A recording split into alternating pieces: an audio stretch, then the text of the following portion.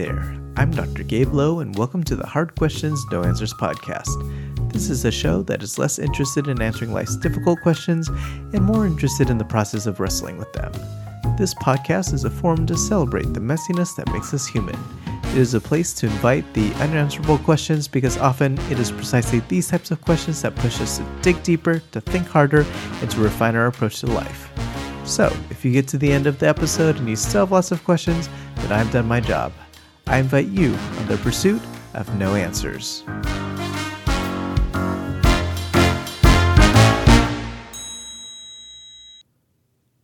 My first guest is someone I'm super excited to talk with. He's someone who's played a major role in my life over the past several years. He was my advisor and mentor throughout my graduate school training. He played an instrumental role in my relationship with my wife. And when I was developing this podcast, he was the first person I thought to ask. He wears many hats, including licensed psychologist, pastor, and associate professor of psychology and pastoral counseling. He is the editor of the Journal of Psychology and Theology. He teaches and speaks internationally, maintains a small clinical practice, and serves on the board of directors for Joyous Scholars, a nonprofit organization that seeks to inspire and prepare students from families of at-risk communities in Fullerton to succeed through higher education. Besides all that, he is one of the most humble and thoughtful people I know. Please enjoy my interview with Dr. David Wang. All right. Well, thank you, Dave. I am so happy that you're joining us, and it's a real pleasure and honor. I'm really excited that you're my first guest. So to jump right into it, the topic that you picked for us is grief, specifically grief as a means to pursue meaning in difficult life circumstances. And you wrote about grief as it may come up with this little thing called COVID. So here's where I'd like to start to get to know you a little bit, and I think to also contextualize our conversation for today. So you're a psychologist, a pastor, professor, researcher, husband, father. There's probably other hats that you wear that I did not mention.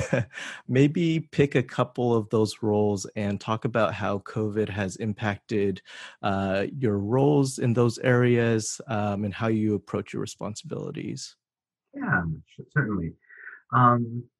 Speaking more as like a researcher and as a trauma psychologist, in some ways, COVID has been opening a lot of opportunities to kind of leverage some of my research background to speak into lots of different kinds of contexts. So in some ways, work has gotten a lot busier ever since the season of COVID has started. And speaking also as into my role as a pastor and the pastor of spiritual formation of a small young church called One Life City Church out in Fullerton, California. And it's really kind of reshaped the whole landscape of my work as a pastor.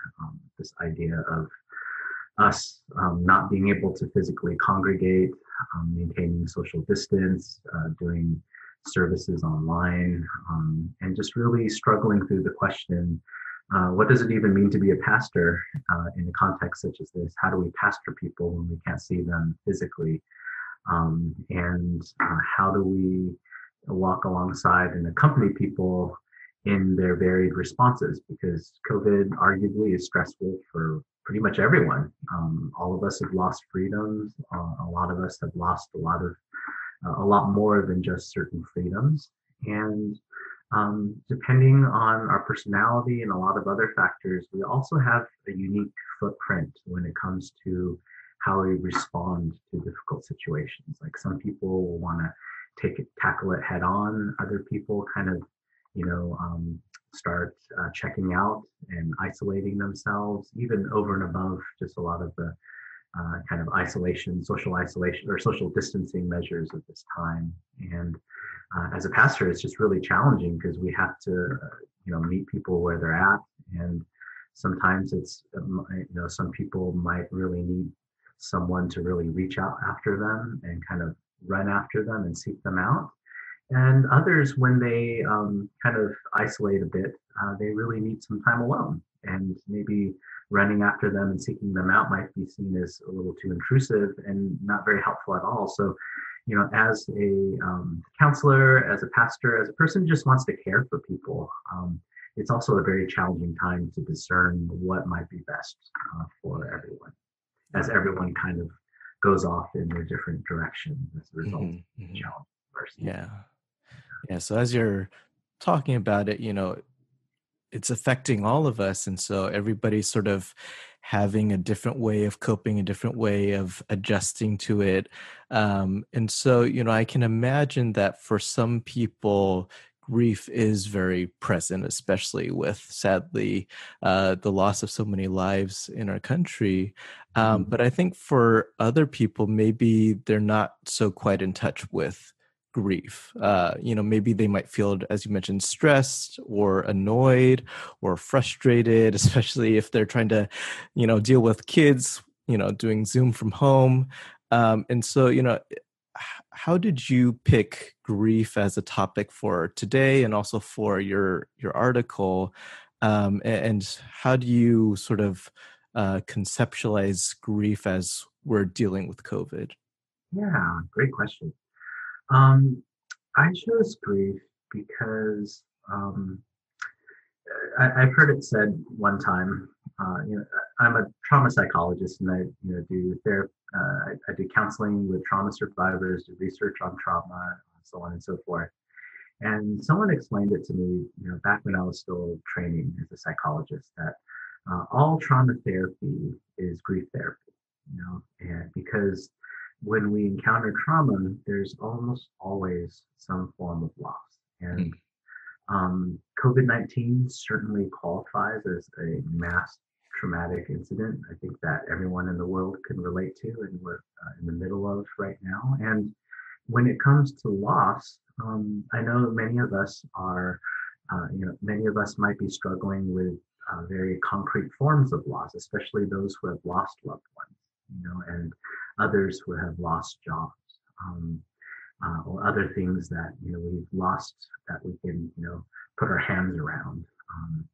And loss is something that can take many different shapes and forms. And even for those of us who didn't necessarily lose a job or lose a loved one, or um, that we also likely are struggling with other forms of loss. But those forms of loss might be a little bit more symbolic in nature. So, for example, like a loss of a dream, a loss of goals that we had for the upcoming year, for the upcoming 2 years, or maybe even something somewhat concrete. Those of us who are parents, the loss of some hours in the day where we got to be free, apart from our children, as much as we love them.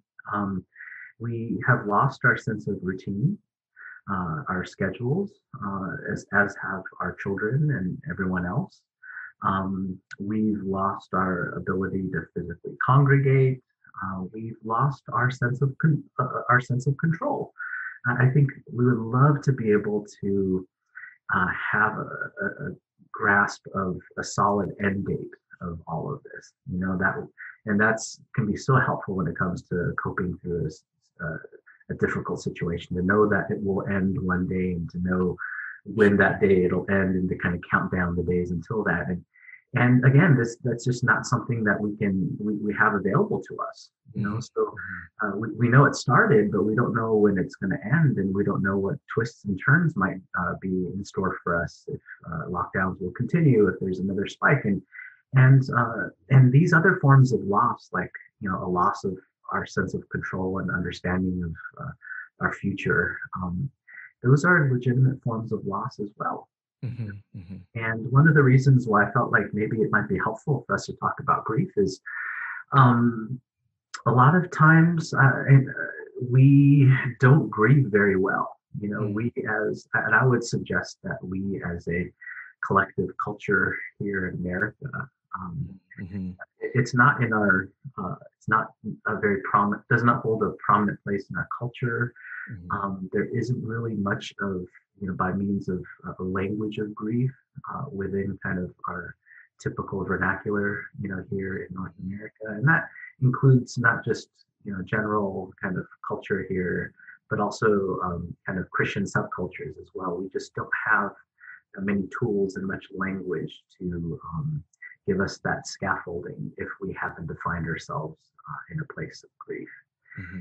And when those two things interact and create tension, this idea that I'm in a place where I'm experiencing loss, and I might need to go through a rather complicated grief process and prolonged grief process. And if I'm in that situation, and on the other side, I don't really have the tools to know how to navigate that, neither do the people around me, that potentially creates tension.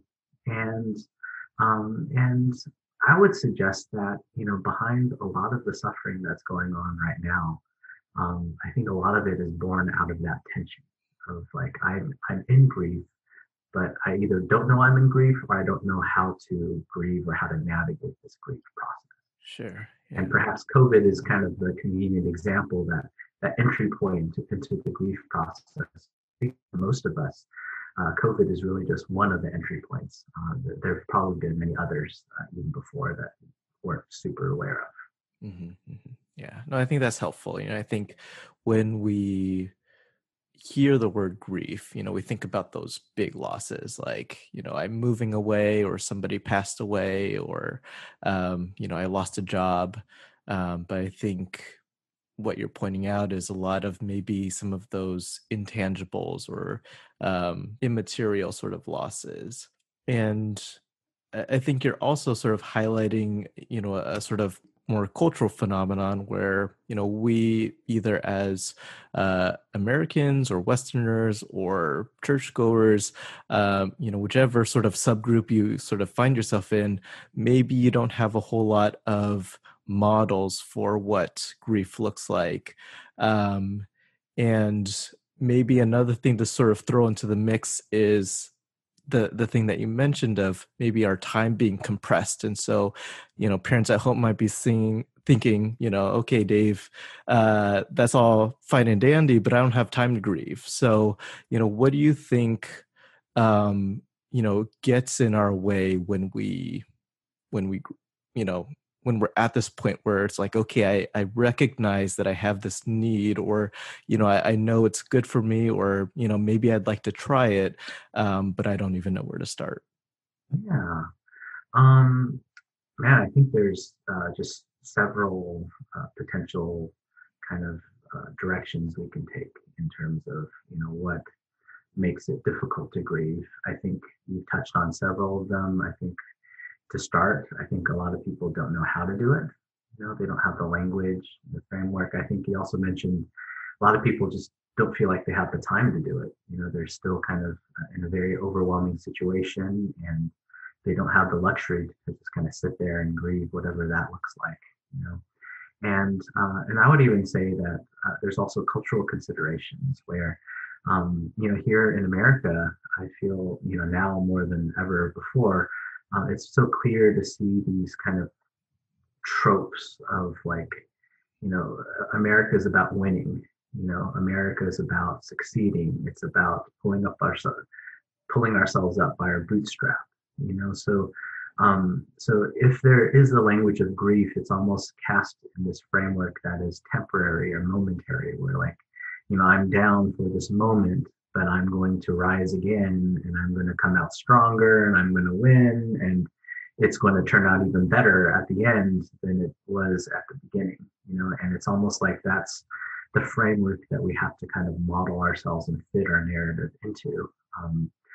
But the harsh reality, and I think as psychologists and counselors and pastors, a lot of us might be, those of us in those professions might be a little bit more in touch with these realities, because we're walking alongside people and their real narratives, not the kind of imaginary ones. That in real life, sometimes that works out and it's great when it does, but a lot of times it doesn't. Sometimes we suffer loss and we suffer setbacks, and there isn't necessarily a happy ending aside from us just saying we survived. And there might be even other situations where people don't survive, and that's really more or less, at least on this side of heaven, the end of the story. How do we make sense? How do we make meaning of those situations? Do they belong as well? And my suggestion, or my firm belief, is absolutely. This has been part of the human condition, the human experience, and it's not something that we should rationalize or just kind of push away, even though they are quite mysterious and perplexing for us to go into. I think they shouldn't be ignored or avoided. Yeah. So when you talk about walking alongside people in their grief, I know that you do that personally and professionally as a pastor and as a uh, psychologist. Um, how how do you, or first let me start by asking, have you run into people who push back on this idea of grief, when you're suggesting, hey, I think you might be going through this process, and if so, how do you meet somebody where they're at when they're not ready to grieve? Yeah, great question. And in some ways, grief mirrors like a similar process that people will take when they work with um, people who are struggling with substance abuse. You know, um, and there's the greatest challenge is always those initial phases that have to like Kubler-Ross has this very insightful and helpful model for potential stages of grief, and maybe we can talk about it a bit later. But the earliest stage of grief, according to her framework, is denial. So I think the wisdom of Alcoholics Anonymous and their approach to treating substance abuse is how they cut to the chase and they address the denial like right at the very beginning. So in an AA group, people will go around and introduce themselves and say, hi, my name is Dave. Hi, my name is Gabe, and I'm an alcoholic. And from the very get-go, you just disarm any potential resistance, any potential like, oh, maybe it's not that big of an issue. I don't really struggle with it. Maybe this is for other people, but not for me. And that's an issue that is one of the greatest challenges in treating substance abuse or any kind of alcohol abuse or something, anything to that extent. It's this idea of, an individual is often struggling between recognizing and accepting the reality of the problem with rationalizing that it may not be that bad. And oftentimes you'll encounter situations where they're still struggling and they're not fully convinced that they have the problem, but literally everyone that lives with them is thoroughly convinced that there is a problem. And no matter how much evidence you can bring, it's still not necessarily sufficient to kind of go, poke a hole through that kind of armor. And in a similar way, when it comes to grief, I think one of the most formidable kind of challenges or resistances is denial. This idea of, okay, well, either someone might say, well, maybe technically that's a loss, but that's not that big of a loss. I know oftentimes people will compare their loss with someone else's loss that's perceived to be more significant or more severe, and they'll use that as like a reason to support this idea that, well, that person might deserve care, or that person has a loss that counts, whereas mine is lesser and mine doesn't count, so therefore mine's not a big deal. But the reality is that loss is loss and suffering is suffering, and someone else's suffering, as great or not great as that might be, it's still valid and it doesn't invalidate mine. It's not a zero-sum game. Some people, on the other hand, might be resistant to the idea of grief because they want to see themselves as strong or want to see themselves as an individual that overcomes their circumstance, that isn't a victim to it. And with that, I can certainly empathize and respect and honor. And sometimes taking that approach can actually be a very helpful approach when you're in the midst of a very overwhelming situation. It's true, you may not have the luxury to just process emotionally and feel all the feelings that you need, because all that energy really needs to be allocated towards meeting the needs of the situation. So for a time, certainly, even though perhaps a part of us needs to grieve, it certainly is sometimes advisable to kind of put that grief process on pause temporarily while you attend to things that you need to attend to. I think what I would say to that would be that, if we're in a situation and we do need to grieve, um, if that we can't actually put it on pause indefinitely. We can put it on pause for a while, but if it's something that we kind of neglect or just try to cast off altogether, believe me, grief will find its way back into the fore. And when it does, when we're trying to avoid it and push it down, usually when it shows up, it's going to be less within our control and also more potentially kind of harmful to us. So in some ways, grief can also be seen as a preventative process that helps ensure just our well-being and our thriving in the long run. Yeah. So I'm going to apologize to my listeners because there's probably going to be a lot of psychologists on this show just because of the people that I have in my circle. And so there's probably going to be a lot of psycho mumbo jumbo going back and forth. But, from what I know of you, Dave, I know that as a pastor, as a psychologist, and, just as a person that, you speak from a place of experience, that this isn't just all theory. This isn't just all, models and Kubler-Ross. So, how do you think that you have learned to grieve well over the years? How do you feel like that has sort of entered into your own language, your own vocabulary? Yeah, I think the way I have learned practically in real life about grief, it comes from two sources. I think, one source is a lot of my, clinical work with trauma survivors and just walking alongside other people and seeing just the different diversity of expressions and processes that people follow as they grieve.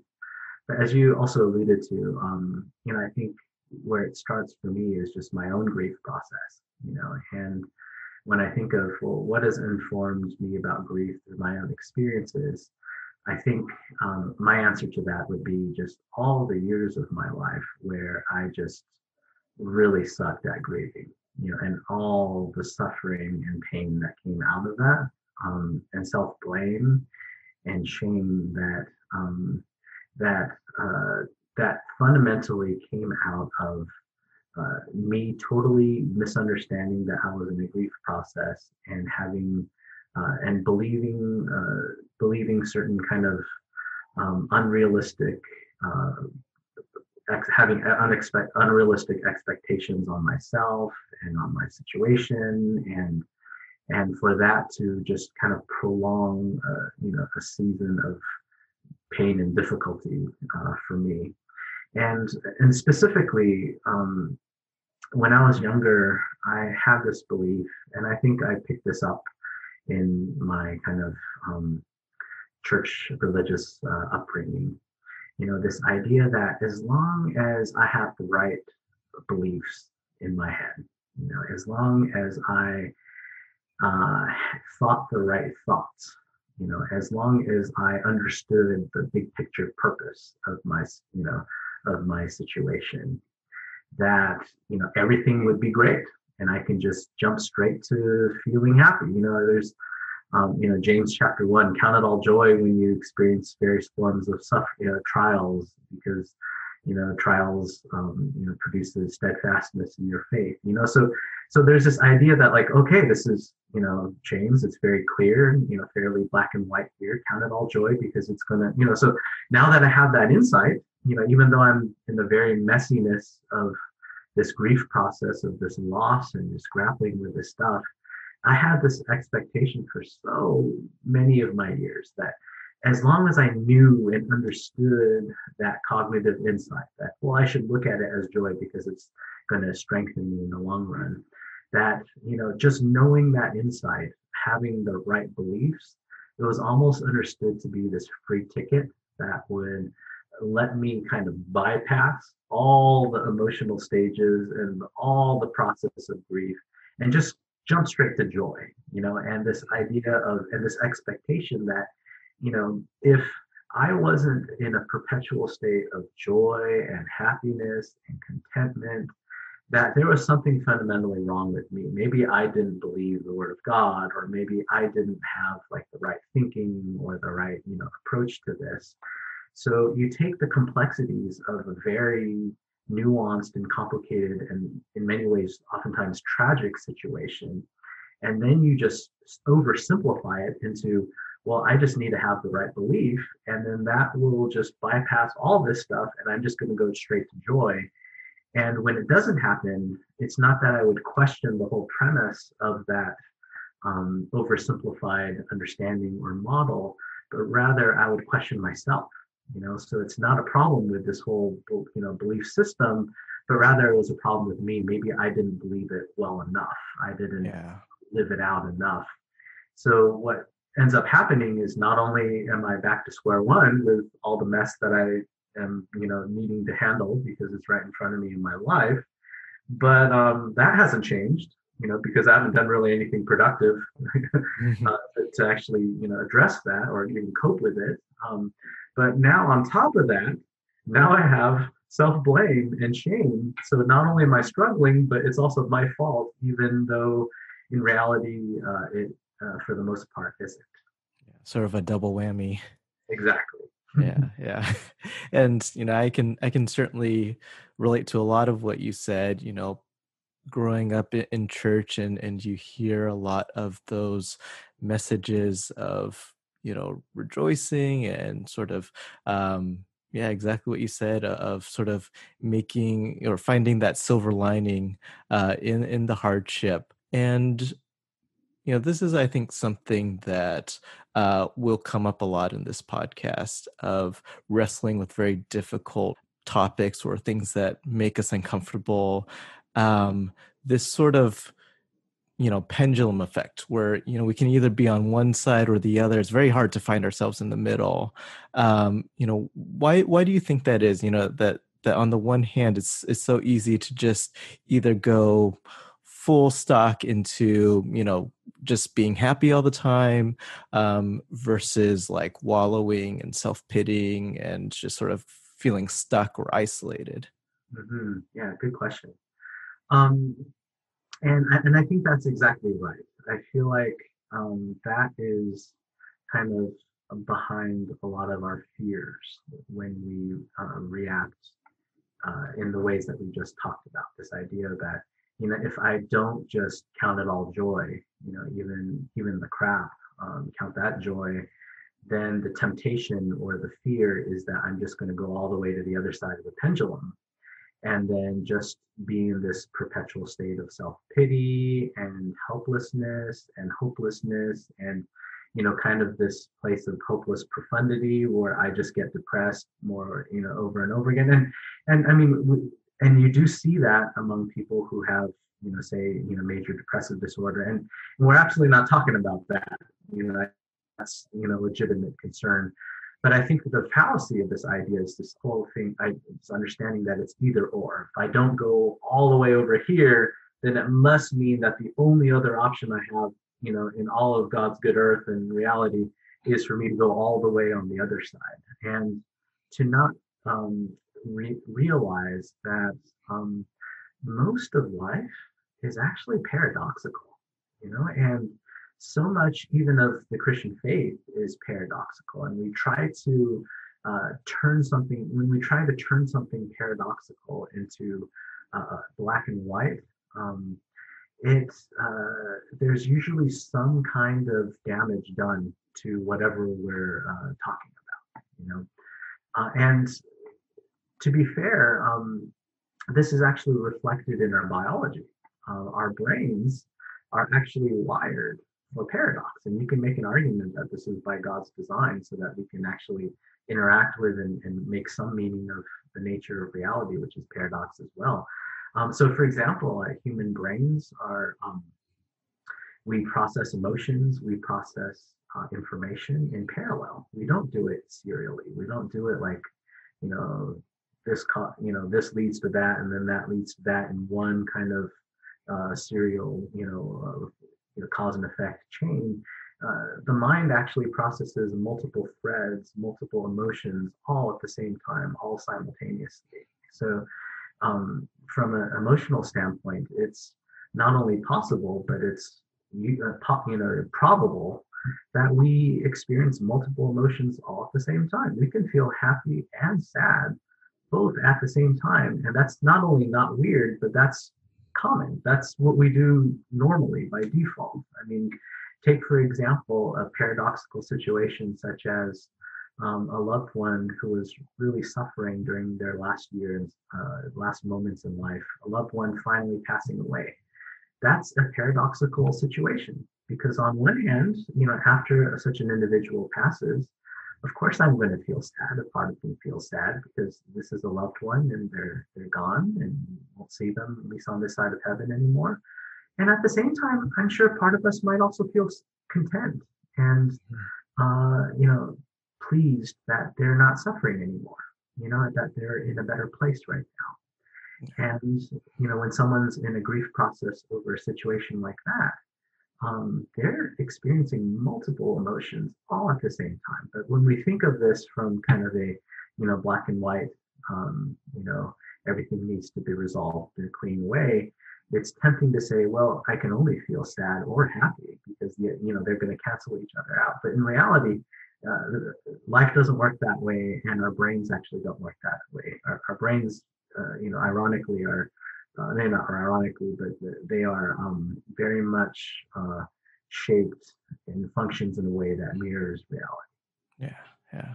That's really cool. I haven't heard it quite put like that in terms of our brain being made specifically for this sort of wrestling process. I think another thing I'd like to bring into the conversation, going, further into the land of psychology, is maybe some of the pleasure pain principles and cognitive dissonance of, when we encounter these paradoxical ideas, there is that tension and there is that discomfort. And when I'm thinking about the already uncomfortable experience of dealing with grief, to then layer on sort of this additional discomfort of dealing with paradoxical tension, it just sort of feels like, our biology, even if it's maybe made for that, is telling us to sort of pull away, that this is dangerous or this is uncomfortable, that, it's Mm. also sending off some of those signals to the brain. So how do you sort of reconcile that push pull that comes of, maybe our brains are wired this way, but also, there's sort of this runaway, sort of this fight or flight sort of signal going off as well? Yeah, good question. Like one response would be that um, again, just to validate what you mentioned, that to go into paradox and to go into the mystery of reality in the world and even the paradox of ourselves, it's especially in the short run, it's not a fun place to go. It's very unraveling. It's not very secure. It's you just don't get that sense of closure, or I got my head wrapped around this situation. Instead, it's questions are left us unanswered. There's just this tension of, well, I see everything, but I don't know how to reconcile, and I don't know how everything kind of fits together. And when we do that, when I encourage people to go in that direction, really we're looking at the long term. You know, um, because in the long run, I believe that taking that approach, you know, is really the pathway towards becoming fully who we are, maturing as spiritual beings, maturing as human beings, developing a sense of resilience. Um, these are all a building blocks for us to cultivate, this sense of resilience and steadfastness. Um, and in order to get there, we have to face the chaos, right? If I were to just, perpetually follow this kind of short-term, near-term vision of, okay, going into the mystery, going into the paradox is bad because it makes me feel uncomfortable. I mean, what is the alternative there? Well, I'm going to have to just retreat to this oversimplified black and white world where everything makes sense to me, even though the world really doesn't make sense and it's not supposed to make sense. So, in order for me to retreat into that black and white world, I'm doing some damage in my capacity to relate to what's actually going on, not only in myself, but in the world and in others. And in the long run, if I can only, the only way I can cope is by retreating to that oversimplified black and white world, it's going to be like a prison, where I can only function if everything goes according to this predetermined plan, or this predetermined kind of formula. And as we grow older and we experience other cultures, other situations, other people, we everything starts to see like we start seeing everything like a threat. It's because it's not going to confirm these conceived notions that we're holding on to and we're kind of relying on to cope. And over time, we either jump into the dissonance even more, you know, and or it's like we create a prison for ourselves, and the more we live, it's like the prison becomes smaller and smaller because we have to jump through more mental hoops. We have to really just shrink down the kinds of experiences and people that we expose ourselves to in order to preserve this kind of black and white world where everything makes sense to us. Mm-hmm, mm-hmm. Yeah. But in the long run, we kind of have to blow all that up so that ironically, when the chaos of the world happens in the future, we're actually equipped to navigate. We don't have to rationalize it. Totally. Um, there's room for wisdom Mm-hmm, in mm-hmm. navigating those dynamics, even those that we've never encountered before. Mm-hmm, mm-hmm. Yeah. So the word that comes to mind with what you just said is, or I guess the term is, delayed gratification. And, I think this is sort of a good segue into the second part of the equation, in terms of, I don't want to just talk about grief, but also the meaning making that you're sort of pointing to. And, I think that's sort of, maybe part of that delayed gratification of the long-term picture. I can imagine a lot of people might be approaching grief and thinking, oh, it's not productive, or I don't feel like I'm getting anything out of it. And it might just sort of feel like this, what you said, that sort of in the moment sort of feeling. So where does meaning making come into? Because I think that sounds attractive, and it definitely sounds a lot more productive than just swallowing. How do you sort of conceptualize grief and meaning making? Yeah, great question. Um, well, to start, what it is not is this idea that I talked about earlier of, okay, well, I have this big picture pie in the sky principle, an understanding of this principle of how this could all work out and, for my good. That kind of meaning can still be helpful, can still be encouraging, but again, it's not this free ticket to skip all the process of grief, so I can just jump straight to like I make It's not a shortcut.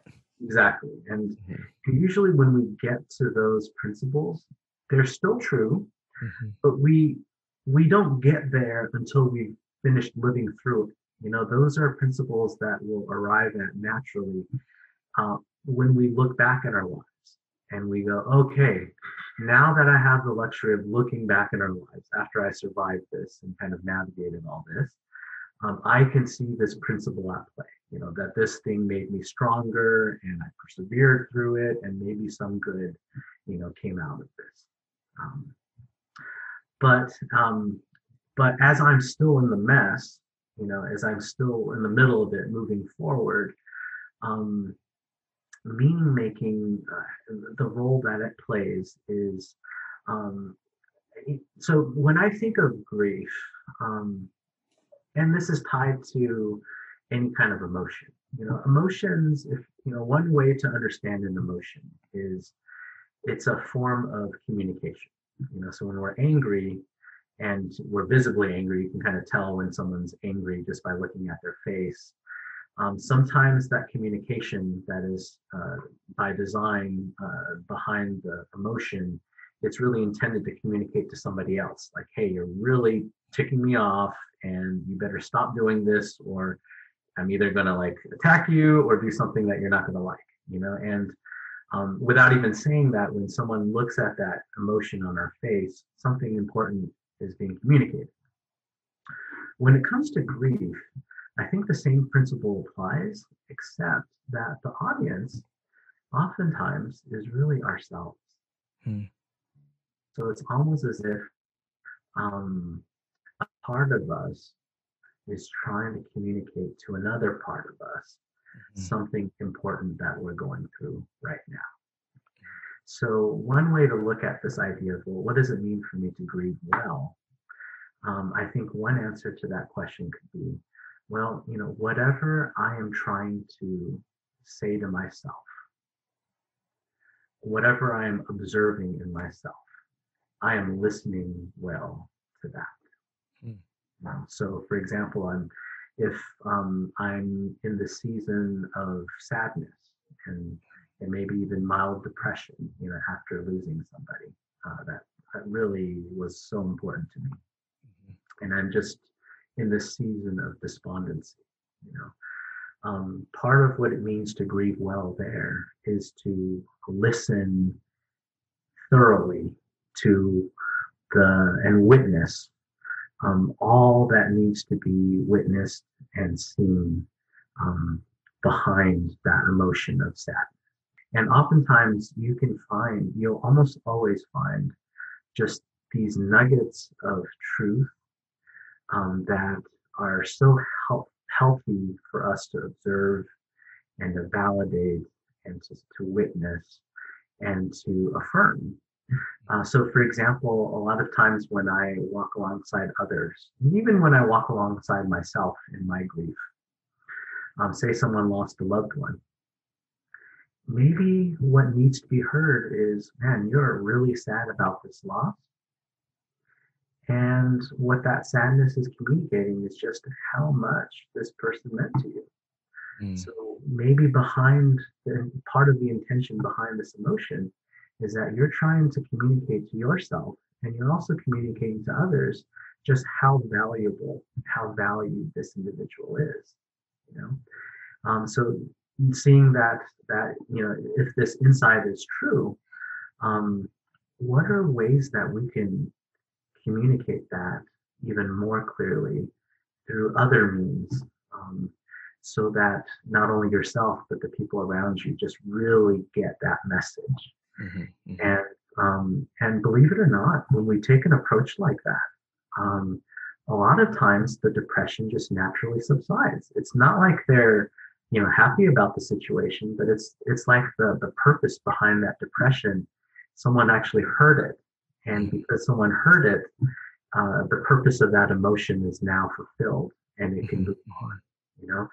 And that approach is just by and large so much more effective than the typical approach that we follow, which is, hey Dave, you shouldn't feel sad.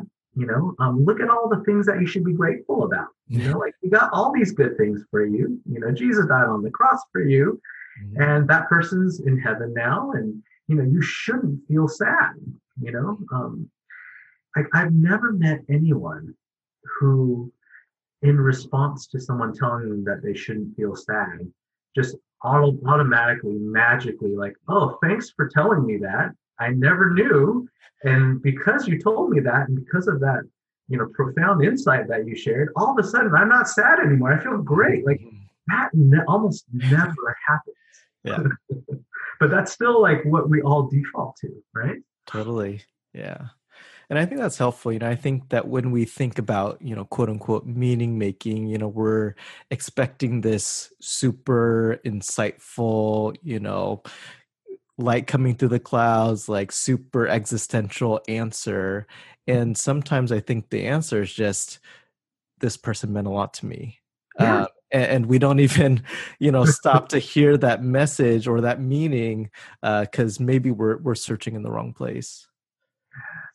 Yes. Yeah. And even as simple as that sounds, I mean, if we go into it, especially if we get into the history, get into the meaning of that person's life in our life, it's usually soaked with a lot of meaning there. Totally. Yeah. So I can imagine, in this self-help world that we live in, there might be a temptation to sort of take what you're saying and say, okay, I need to grieve. I need to get through this.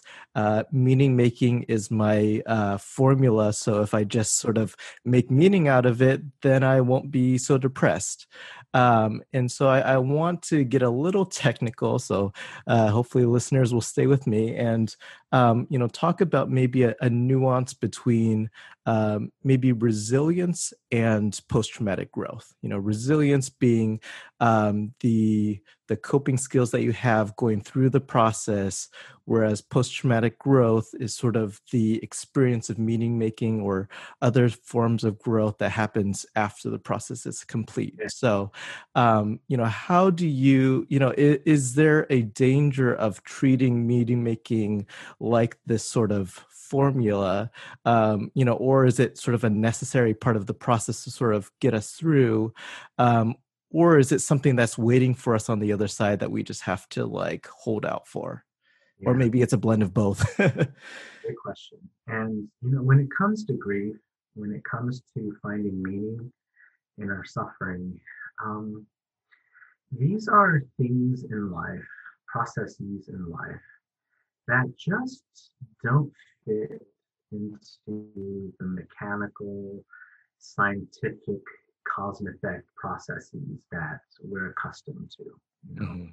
So like that posture that you're hinting at just now, this idea of, well, how do I just leverage this, and make my own meaning so that I can kind of, you know, shape my inputs into this box so I can kind of manipulate my way into getting the desired outputs, and there are situations in life where that kind of approach is like engine science and engineering. I mean, believe it or not, when my first career was as an electrical engineer. I mean, I jumped around a lot before I went into theology and pastoring and then um, kind of framework in that world, this kind of approach of inputs and outputs, um, and how to you know, um, kind of manipulate our way to kind of maximize the desired outputs. I think there's a lot of value in that approach, but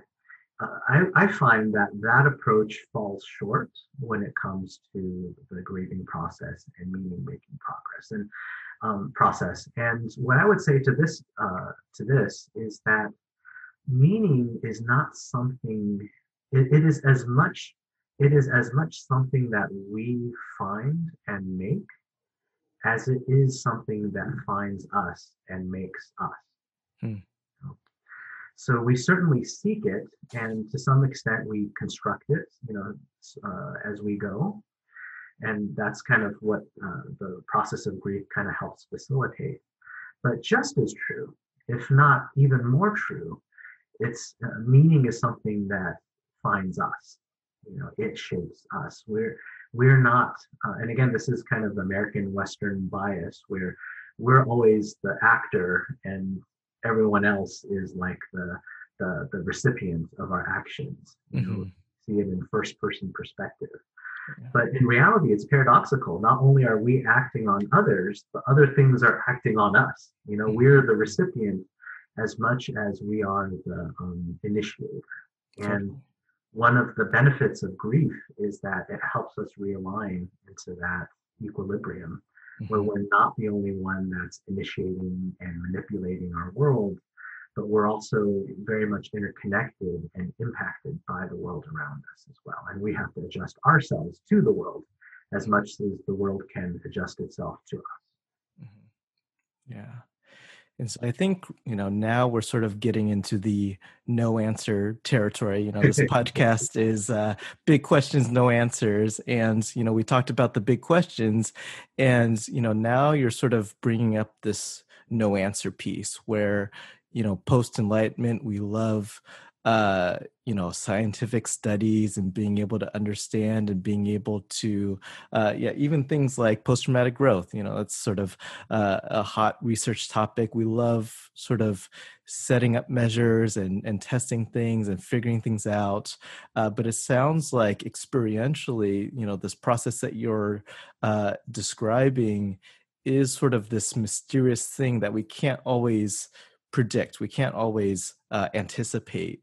Um, and so I'm wondering, you know, so where does that leave us? Do we just have to sit around and wait for it, or do we, how do we sort of understand our relationship to meaning?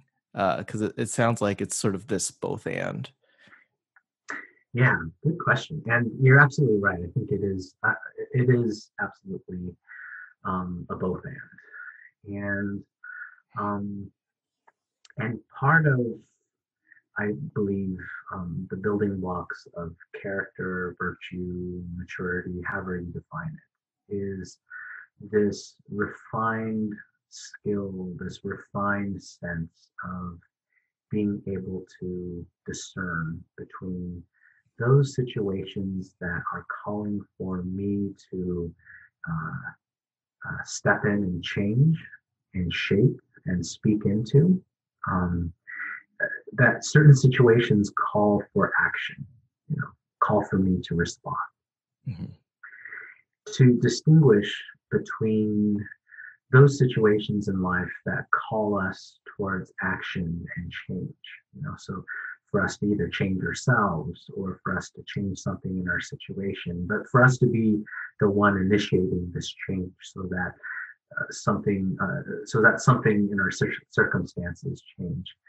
To distinguish between those situations from those other situations in life where we may have no business trying to change anything, and perhaps our response and our action is to accept the reality of what's going on, Mhm. and adjust ourselves accordingly.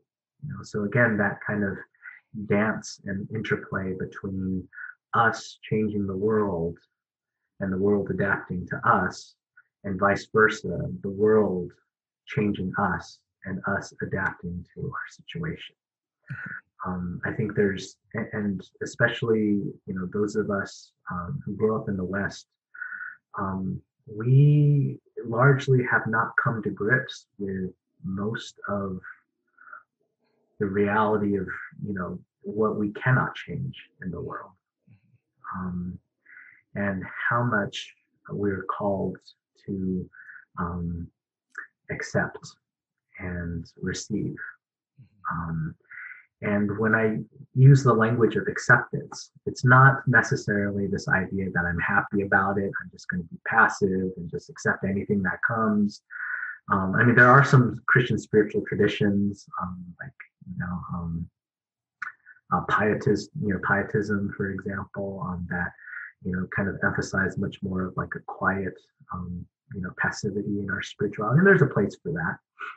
And there's also more of a place for active spirituality, kind of more of like a Ignatian kind of perspective.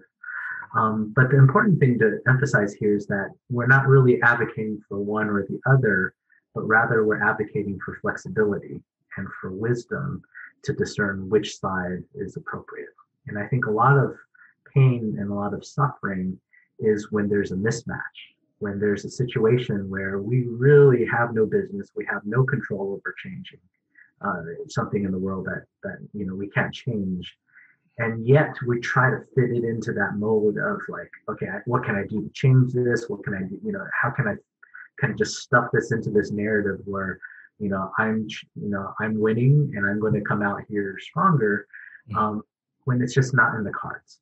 Totally. And how can I hold both of those realities and Mhm. kind of flip and switch between those two, depending on what is um, necessary and what is congruent with reality.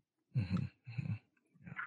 So a lot of our conversation today has sort of focused on, our individual sort of relationship to grief, or our individual relationship to meaning making. And I think that's sort of the orientation that we have, as you mentioned, in the West, where, we think of things so much as, we're the star of our show. Yeah. But, I want to go back to that article that you wrote, because you highlight sort of the importance of community and sort of the role of community, or of what you mentioned as lament, in the life of the church, and in spiritual communities, or if you're not spiritual, in just sort of the friends or support systems that you have. So how does that sort of come into the mix, and what's the sort of value and importance of that?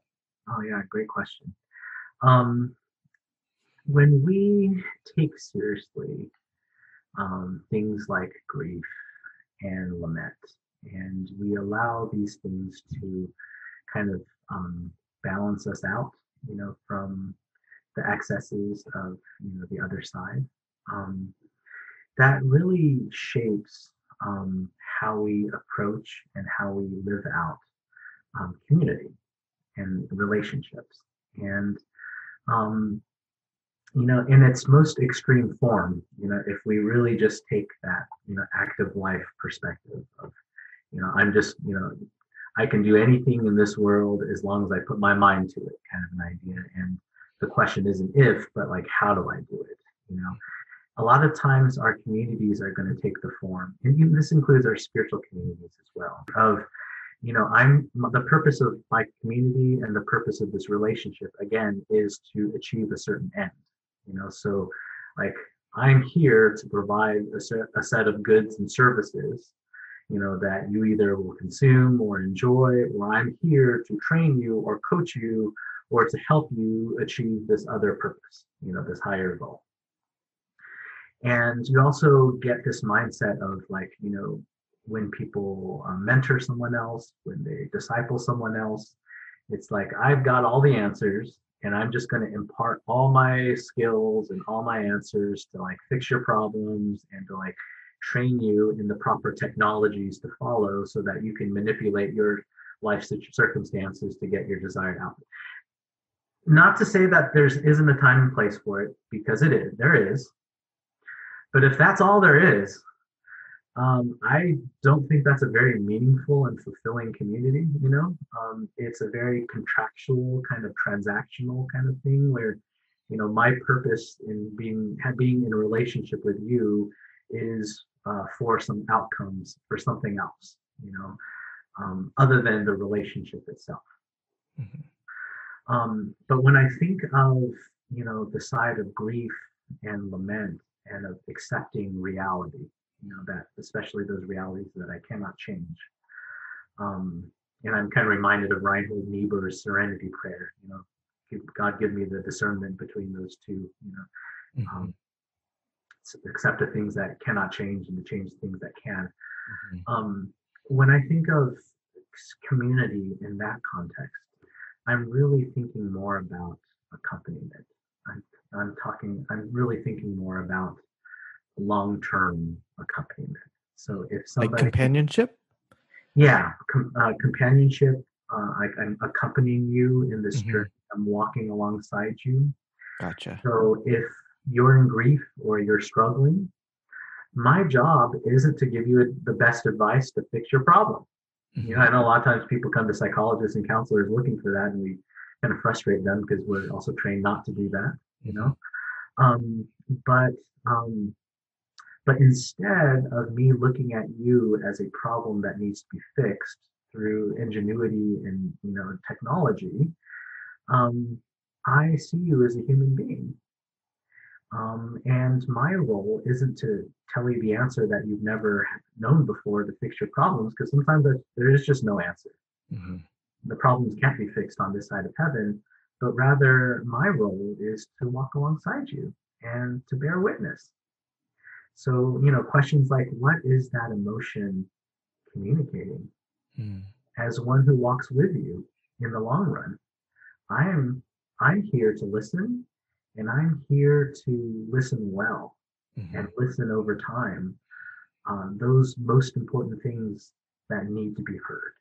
Hmm. Hmm. And the irony of it all is that by doing that, I in turn probably will actually be facilitating more effectively those outcomes that I want to be facilitating all along. Hmm. Like in terms of facilitating resilience, cultivating post-traumatic growth, helping someone get to that point of meaning making where they can look back and have a clearer sense of the meaning of it all. I mean, it is actually through that mess, through this direction, that if we just look at that pure outcomes of it all, is actually more conducive to those outcomes. Yeah, and as we have sort of alluded to several times in this episode, and maybe it seems like we're sort of piling on Western approaches to grief, but I think that it is sort of a lack, or it is sort of a gap that we're seeking to address. What would you say to people who are in communities that aren't very good at grieving, or who aren't very good at lamenting? Especially acknowledging that the process of grief can be very isolating at times. What would you suggest to somebody who's maybe not in a community that's able to provide that to them? Yeah, I think the first thing I would say is that unfortunately is very common. Um, I honestly don't know very many communities that are really good at this. And that's why stuff like Alcoholics Anonymous is so helpful, because they actually are intentional in creating. And to be fair, AA isn't perfect. There's the shortcomings of that, but Totally. there still are things that are very helpful from that. Um, um, so I would start off by just normalizing that, so you're not alone and Hmm. feeling like you're in a community that doesn't really know how to accompany you through that. And the second thing I would say is that when it comes to reaching out and walking with somebody else through our grief, as much of a blessing as it would be to have a whole community surround us and walk with us, um, oftentimes in practice, we really just need one or two individuals. We don't Hmm. need a ton of people. Um, Yeah. Frankly, a lot of people aren't safe. And, I would even suggest against, kind of sharing authentically and vulnerably with a lot of people. I don't think it's kind of like throwing pearls to pigs. It's not worth it. Yeah. They do not, deserve, to be the steward of the gift that you're going to give them. But just having one or two, I mean, the difference between 0 to 1 is infinite. Having no one to accompany you versus just having one person to accompany you, Hmm. that is a world of a difference. And we really only need just a handful. Yeah. And so I'm glad that we're having, this practical um, conversation, because as we started out with talking about COVID, this is something that we're all sort of going through. Um, what's your, thoughts or your opinions in terms of, um, do we need to grieve every single loss that we experience, especially in this sort of unique situation where it almost feels like it's just, when it rains, it pours. Yeah. And, how do we sort of pick and choose, you know, our where to put our energy, where to put our time, when we just feel overwhelmed or inundated? Yeah, great question. I the short answer to that question is no. We don't need to grieve every single loss. Um, Another short answer to that question is, how do you tell the difference between the two? The short answer to that would be, well, I think a lot of that depends on how well you know yourself. Um, but that's not very helpful for me to just say that. So let me, kind of put some more flesh and bones to that response. A lot of times, it's almost like, and I don't think I'm using this term in a precise way, but in some ways, it's like our soul decides what it wants to grieve over and how long we are to grieve over it. And our job, even though it's still us, is to listen and to almost like accompany ourselves through that process and not resist that process. I explain to myself and to other people a lot, because the process of grief is never fun. So everyone would prefer to like make it go as fast as possible, right? But the way it plays out in life is that we can't really do anything to make grief go faster. But we sure as hell can do a lot to slow it down. Right? So really, the name of the game is to make sure that our grief is moving forward according to its own speed, according to like what I would call it, the speed of life. Life has its own speed. And sometimes no methodology we can follow can make it go any faster. We kind of have to submit to that authority, so to speak. So our job is to accompany ourselves through that process of grief and to make sure we don't get stuck along the way. Yeah.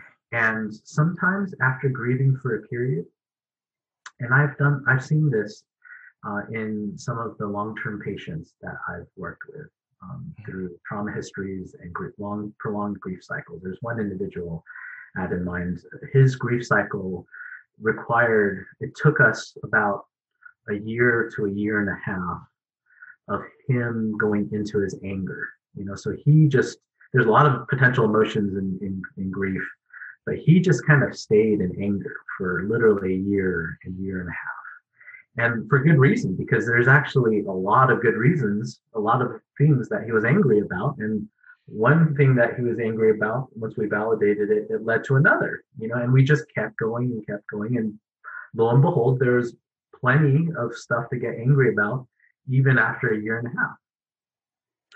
And in that process, towards the end, and it kind of just snuck up on its own. I didn't shape it, he didn't shape it, but we just found that his soul reached a point where it reached a point of saturation.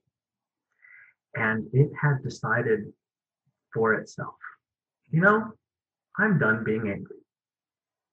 I'll still have little anger spurts here and there, but in terms of the overall arc of my recovery process, sure. The soul told us that it was done being angry, and then that transitioned to another phase where it was really more centered on feeling sad and and that's how he expressed his loss. So in some ways, it's about observing what the soul wants and what the soul needs and adjusting ourselves to it. Yeah. If we're not listening, and most of us aren't listening to our souls in that way, another way, a pathway that we could follow to discern and guide us into, okay, what things should we grieve about and what things that we don't have to, is to look at all the ways that we leak out. Where I might be minding my own business, but just something in my environment, something that happened during this day, an interaction, it just triggered something in my heart, and I snapped and I reacted to it. And there was a moment where I almost, I just started reacting unconsciously, almost like, against my own, or disconnected from my own will. Like I had an angry outburst and it surprised me. I didn't even know I had that in me. Totally. If we were to follow that and go, okay, this might be related to this, which might be related to this, and that looks like a loss. Maybe we need to grieve over that Hmm. because of the way we're reacting or even overreacting in Hmm. our day to Hmm. day Yeah, sort of the where did that come from sort of moment. lives.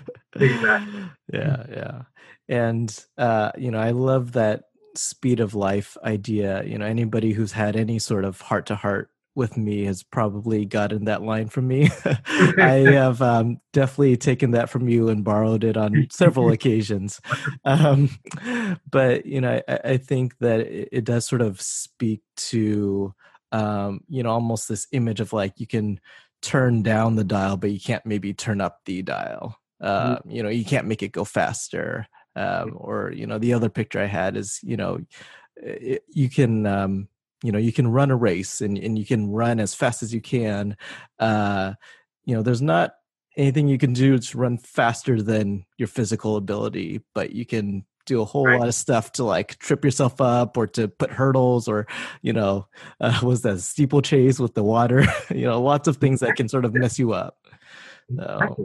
That's a great analogy. um so, I think another thing that could come up, and I think especially with, just the, again, going back to COVID and just how everybody's in a different place and everybody's sort of dealing with their own thing. I can imagine that something that could be tricky to navigate in a community is people being at different places, Mhm. whether it's situationally or maturity level. That maybe there are some people who do have the capacity to be able to be there for another person, or to be that safe space, or to be that person that can walk alongside, be that companion. um but I think there's another, I think there's a lot of voices, I think maybe in our culture, or a particular subculture that we're in, that might feel like we're a burden, or that we're burdening other people. So how do you encourage people at different stages to be there for each other, or maybe to on the other side, to set healthy boundaries of, okay, maybe I don't have a whole lot to give. How do you navigate this sort of inequality of maybe perhaps where people are, and not to place blame on any of those people, but just sort of the reality that everybody's going through their own thing and might have different capacities.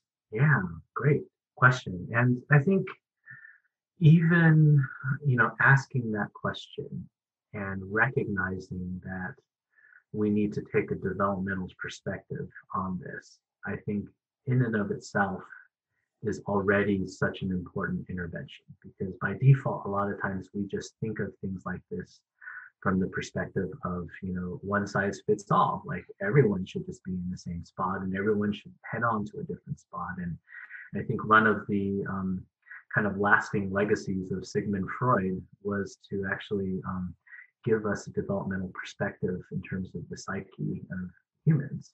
And even though he had some, in my opinion, kind of wacky ideas, I think that longstanding legacy of, hey, we do need to think from a developmental perspective, that maybe kids in certain ages and as we grow up, that we actually hit different milestones and encounter different challenges and different developmental stages.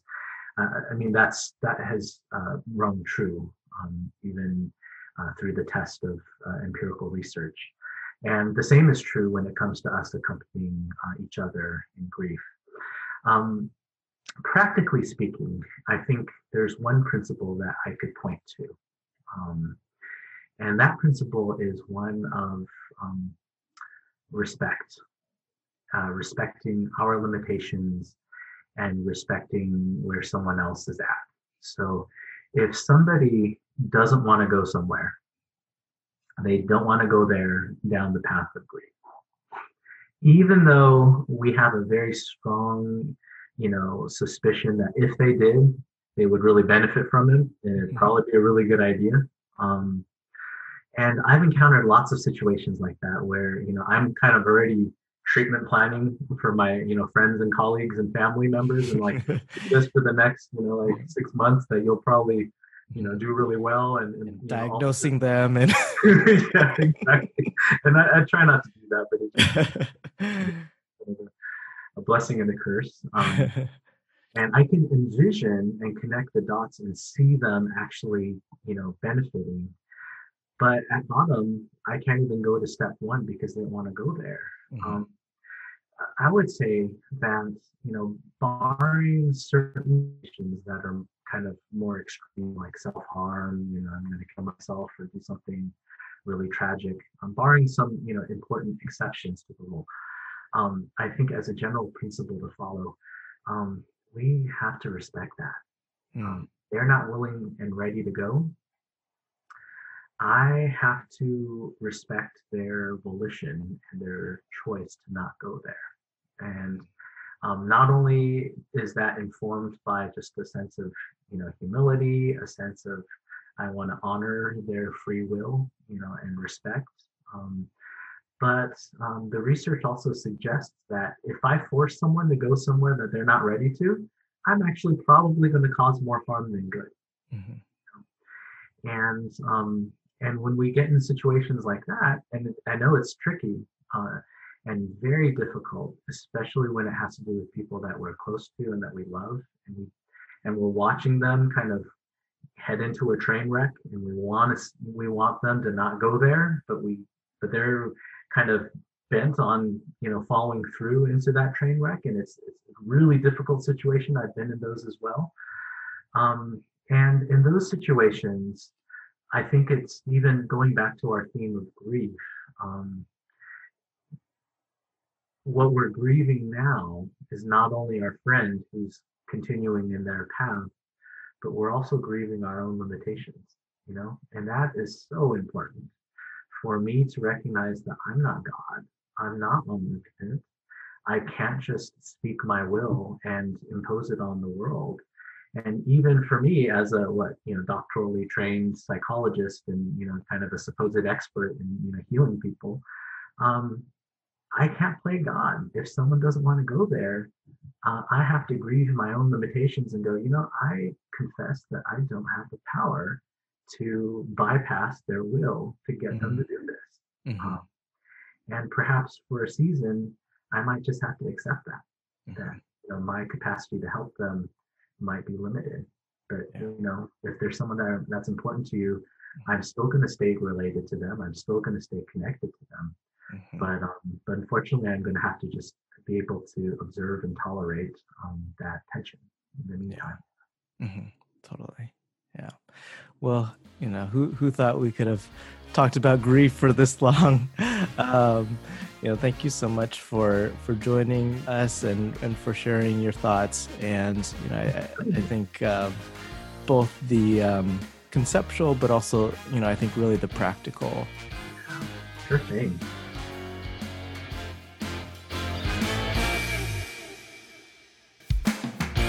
Thank you for tuning in to the Hard Questions, No Answers podcast. Still have questions? Oh good, I was afraid we answered them all. For more information about the HQ&A podcast, visit drgabelow.com. That's drgabelowe.com. Additional educational materials recommended by my guests can be found under the podcast tab. And for the updates, news, and behind the scenes, follow HQ&A podcast on Instagram, Facebook, and Twitter at HQ&A POD. HQ&A podcast is independently produced by Gabriel Lowe. Music is Cocktail Fun by Stock Music 331, found on Pond 5. And logo design is by Kenny Lowe. Stay tuned for new episodes released each Wednesday. And thank you for joining me on the journey of no answers.